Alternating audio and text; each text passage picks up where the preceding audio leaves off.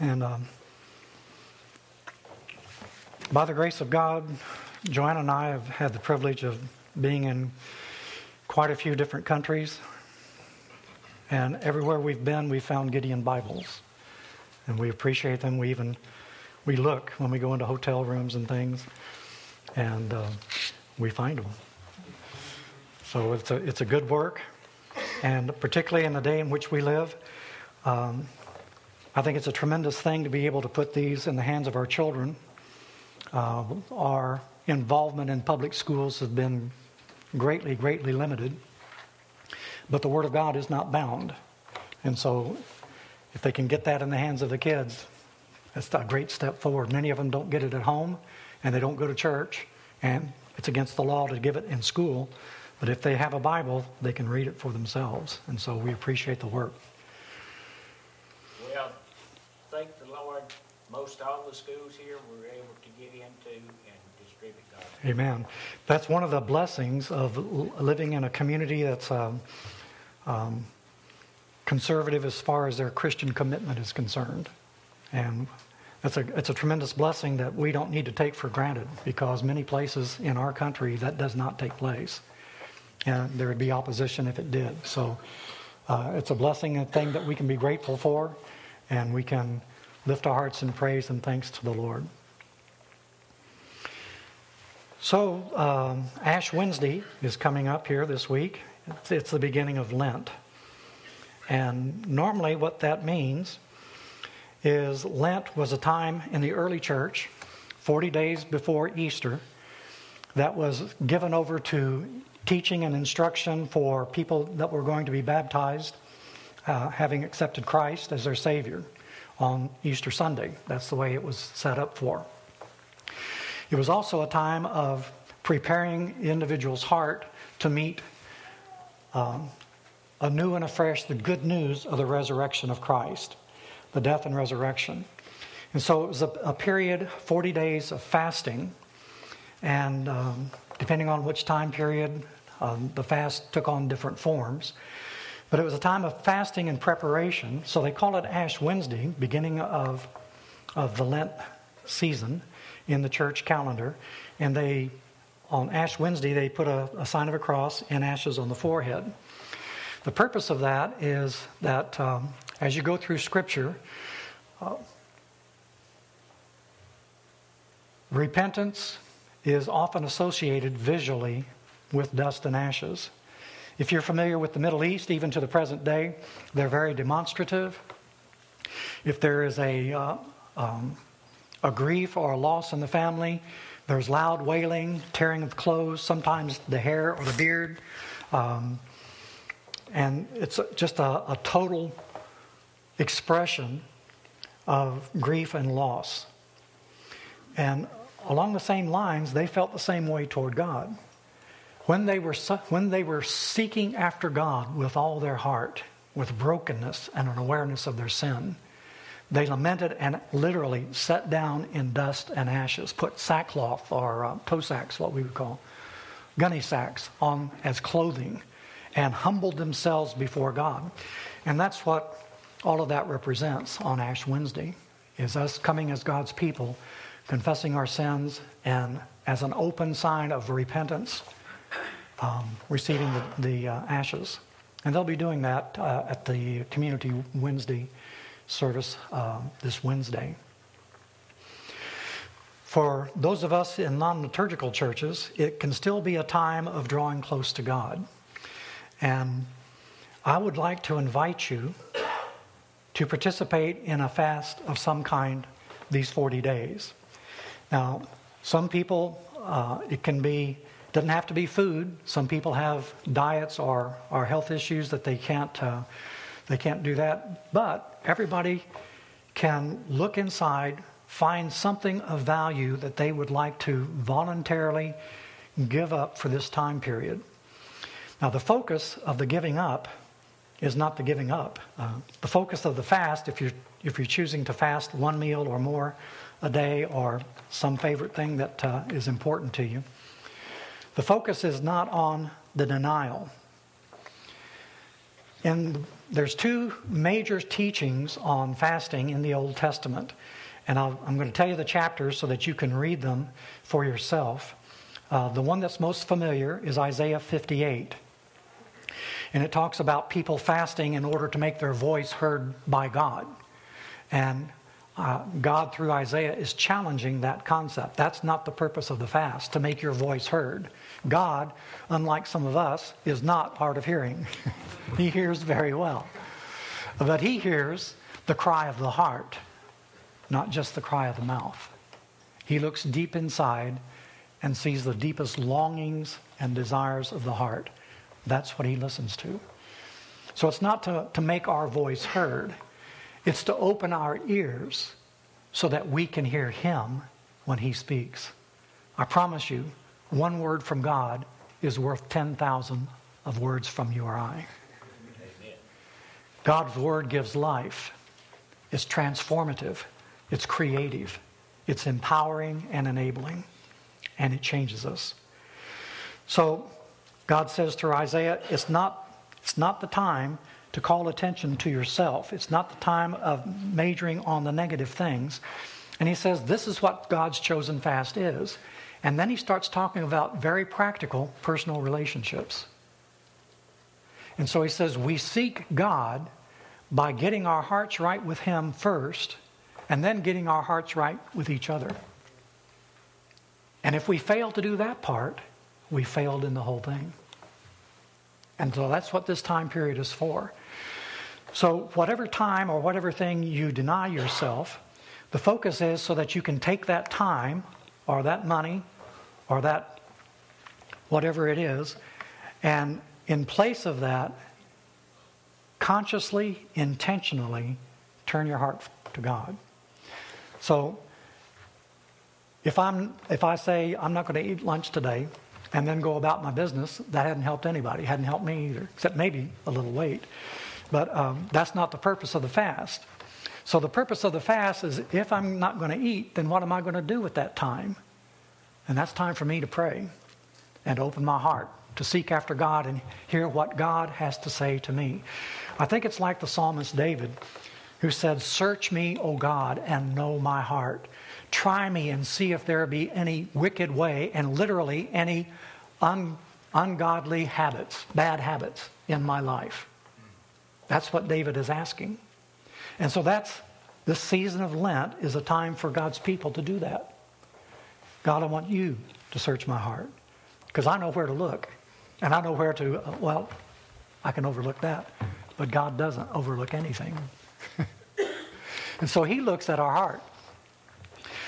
Zechariah chapter 7 is the other major teaching on fasting. And you could go ahead and read chapter 8 along with that. But at least chapter 7. And in chapter 7, they're coming back from exile. They've been 70 years in Babylon because of their sin as a judgment from God. That's why they were there. Now they're coming back, and all during that 70 years, there were days of fasting and prayer. They would fast when Jerusalem fell. They would fast when the temple was destroyed. They would have these different fasts throughout the year commemorating those historical events. And so in Zechariah 7, the elders and everybody who had come back, they sent a group to the prophets and the priests, and they said, "Look, we've been praying because of the destruction of Jerusalem and all of that. Now we're rebuilding. Should we keep up the fast?" It's a good question. God's response was this: when you fasted all those years, was it really for me that you were fasting? That's a good question. And so, as his children, as we commit to intentionally setting aside time and resources to earnestly seek after God during this 40 days, that's the question I hope each of us keeps in mind. Why am I doing this? Am I doing it so I can get something out of it? Or is this an offering to God to see what God will say to me? So he's asking these kinds of things. So God was concerned because in Isaiah 58, their focus was on themselves instead of upon God. And oftentimes our religious activities is really a focus on ourselves. So this is why Jesus told the people in his day, be careful how you perform your religious activities. Do we only pray in public when we're called upon to pray? What about our private life? What about our daily life? Do we do things outwardly? What about our worship? Is this the only time that we worship? When we're in Sunday morning? Is that the only time that we set aside time to worship, to praise, to give thanks and glory and honor to God? Is it to be seen? Or is it the expression of a living relationship with God? Now that's the question God's asking. And we can make all kinds of religious activities, but it's the relationship that's important. For example,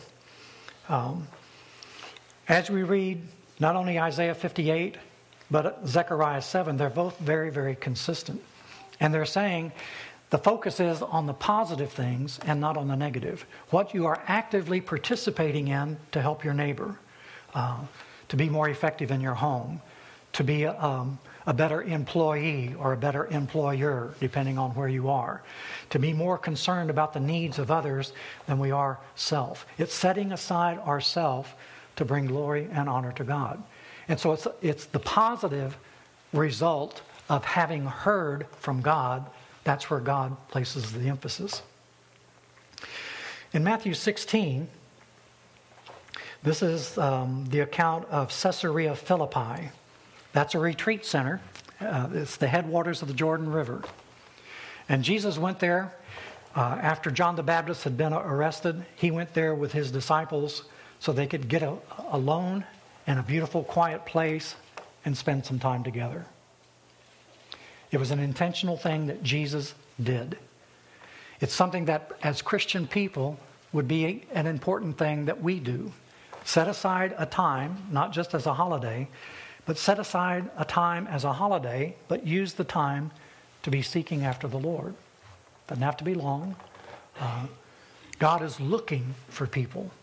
And the reason many of us don't hear from God is because we shut him out by our activity, by the noise, by the technology that's around us all the time, where you cannot get away to find some silence.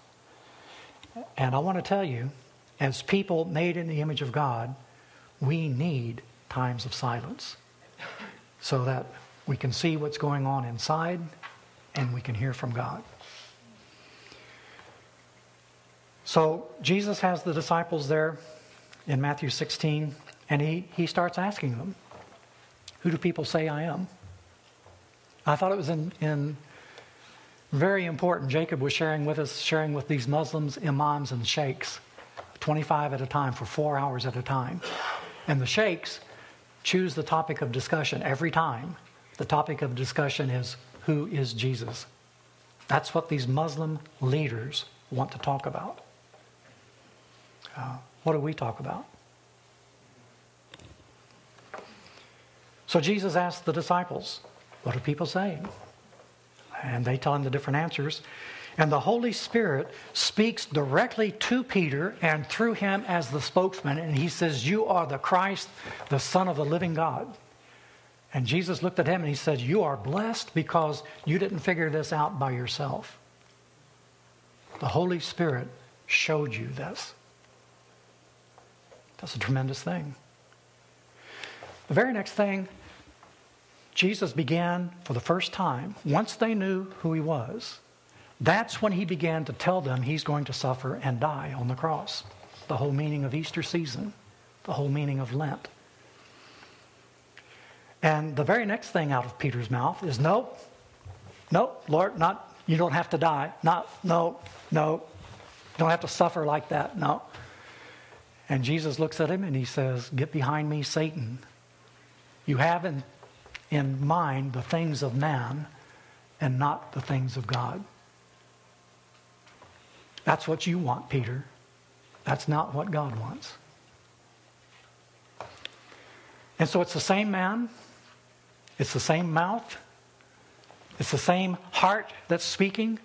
Once he's inspired by God, and the very next minute he's inspired by the devil himself. And so that's what we face every day, isn't it? Choices about who we're going to listen to and who's going to motivate and control our actions, our attitudes. Are we focusing in on self and what I want? And remember, idolatry, the word idolatry begins with I. There's a reason for that. Because that's where all idolatry starts, right here.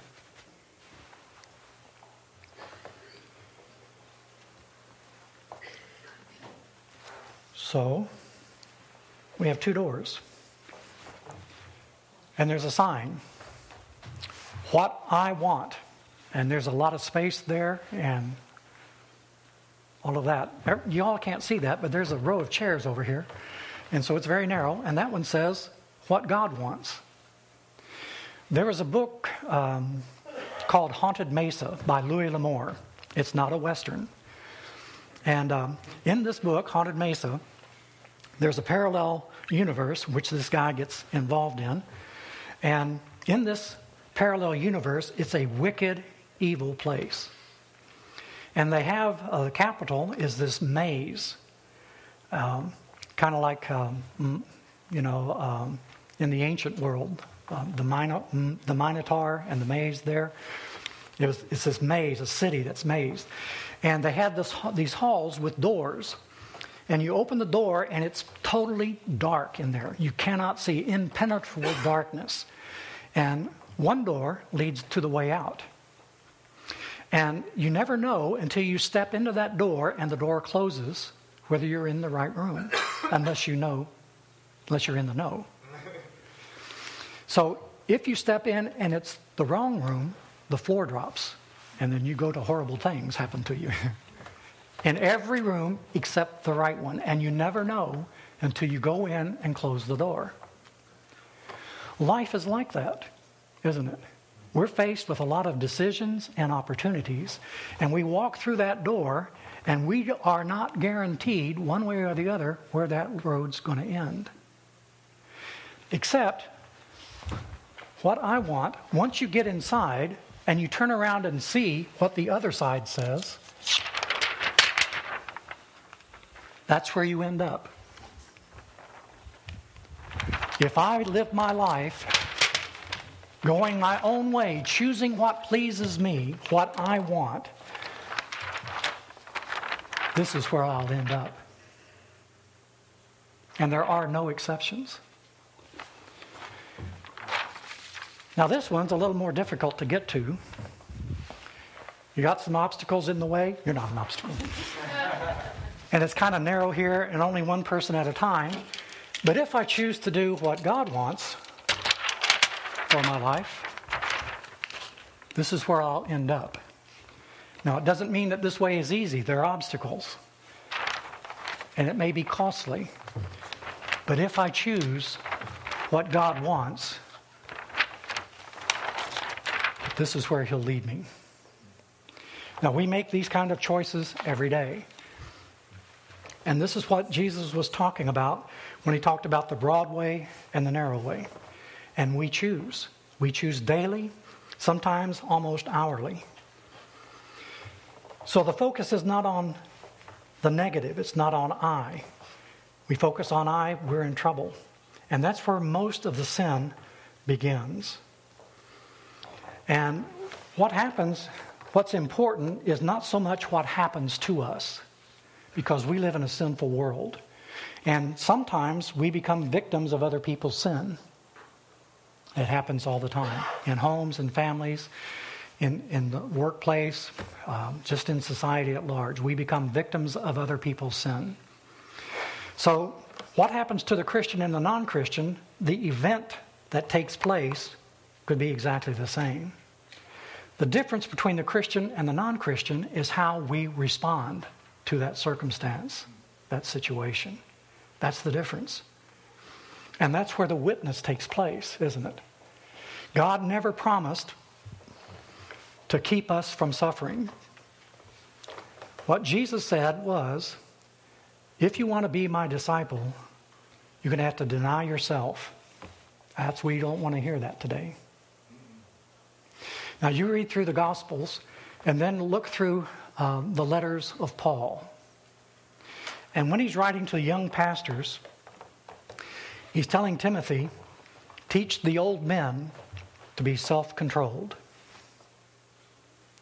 Teach the young men to be self-controlled. Teach the older women to teach the younger women to be self-controlled.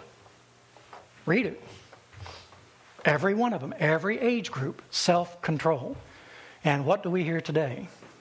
Self-indulgence. You owe it to yourself.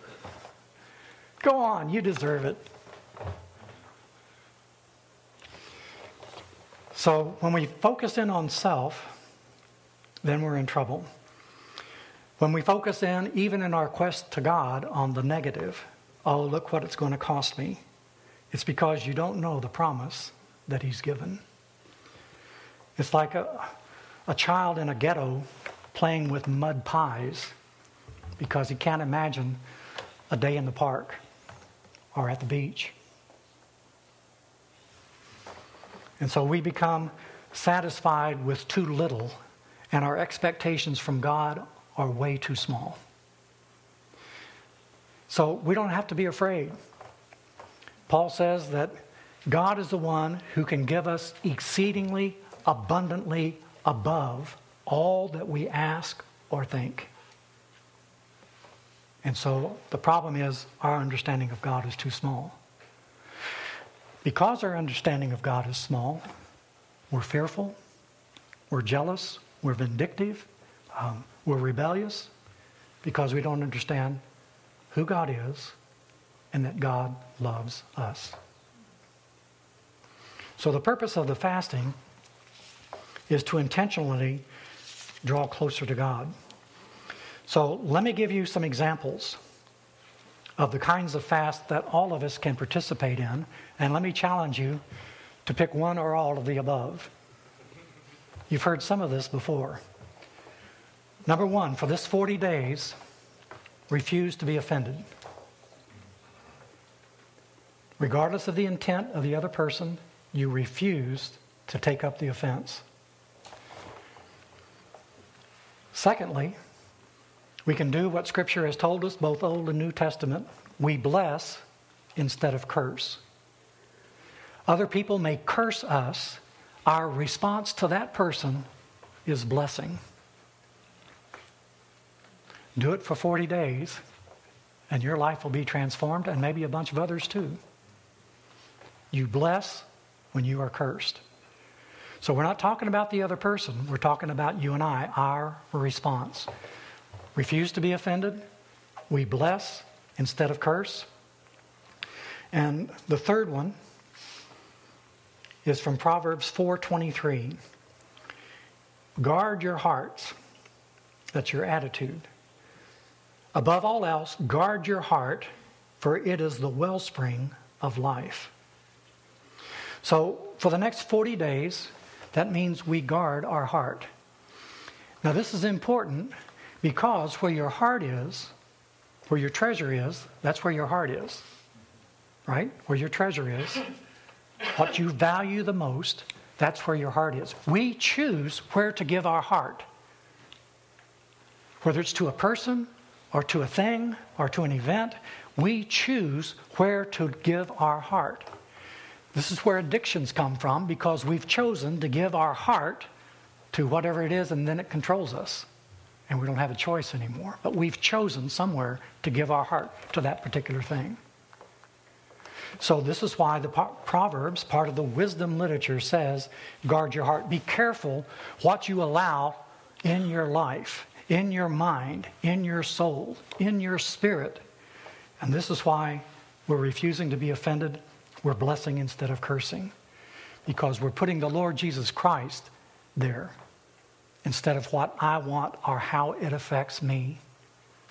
Now, most of us make decisions. I do. I make most of my decisions on how it affects me. And that's not a good thing. We should be saying, okay, Lord, what do you want me to do in this situation? How can I walk pleasing to you? So we keep our eyes focused on Jesus. Most of us suffer from curvature of the spine because how does it affect me? Well, I'm okay here. And so God is asking us to lift our eyes from self to Him.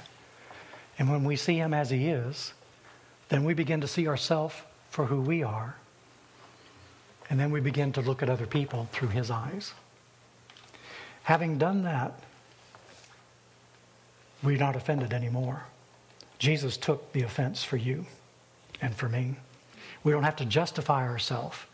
He is our vindication. We don't have to curse or take revenge or vengeance or make the other people pay, because God says that's not up to you. That's up to God. God says, vengeance is mine, I will repay. It's not up to you or to me. So when we try to do that ourselves, we're playing God. We do it ourselves because we don't trust God to do it right. And we're making ourselves the judge and jury. So Jesus tells us plainly, if you want to do it that way, you can. But I'm going to judge you in the exact same way you judge anyone else, with the exact same standard. So by your words, you will be judged. By your attitudes, you will be judged. By your actions towards others, you will be judged with your standard. And so, I don't know about you, when I think of standing before the Lord, I'm asking for mercy, not justice. I don't want justice. I know what I deserve. What I want is mercy. And God in His grace says, that's my heart for you. I want to give you that mercy. But in the same way that you give to others, you will receive.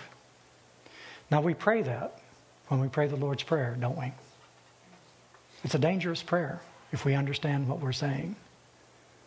Those of us who haven't taught since we were small, we know it by heart and we can rattle it off.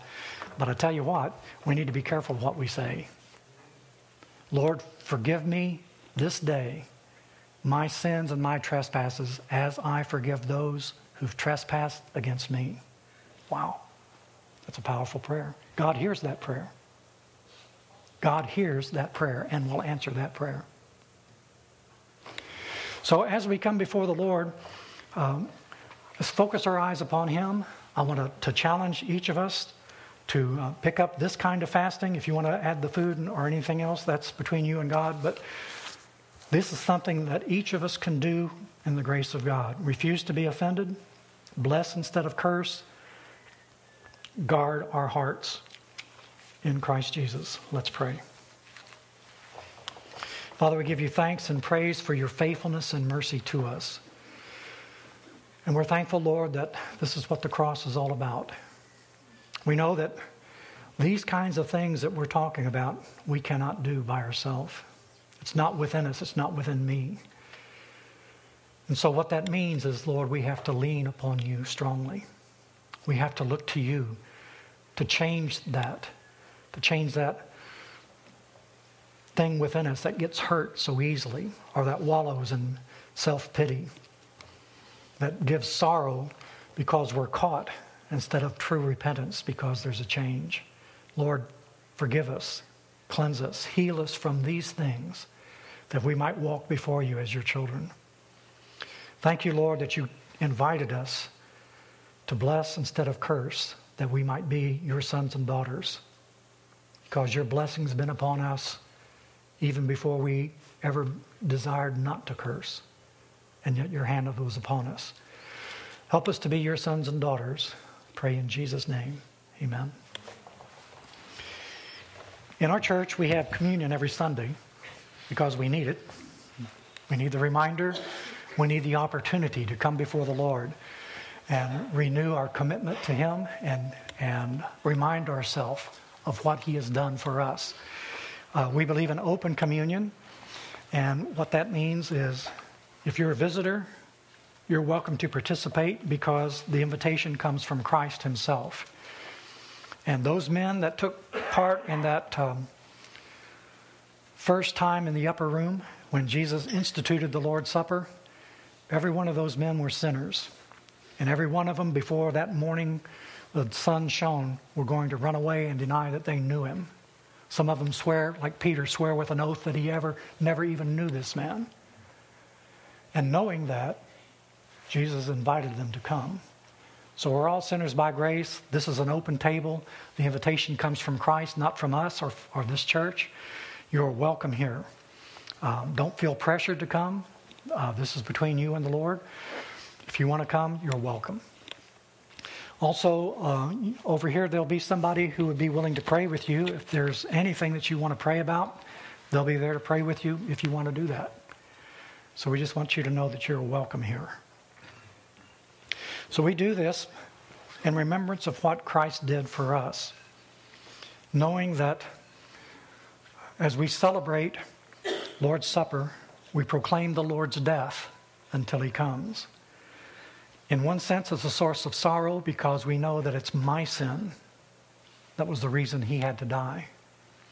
On the other hand, it's a tremendous celebration and thanksgiving because it says that God loved us, loved me, loved you enough to do this for us. He who had no sin, he takes yours, he takes mine upon himself. He becomes what we are so that we can become what he is, a child of God.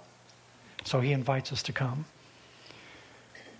On the night that he was betrayed, Jesus took bread, and after he had given thanks, he broke it, and he gave it to his disciples, saying, "Each of you take of this bread. This bread is my body. It's broken for you." After supper, he took the cup. After he had given thanks, he gave it to them, saying, "Each of you drink of this cup. This cup is a new covenant in my blood. It's shed for you. It's for the forgiveness of sins.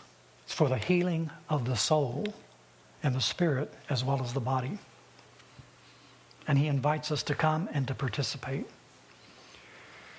So will those who are serving communion please come forward?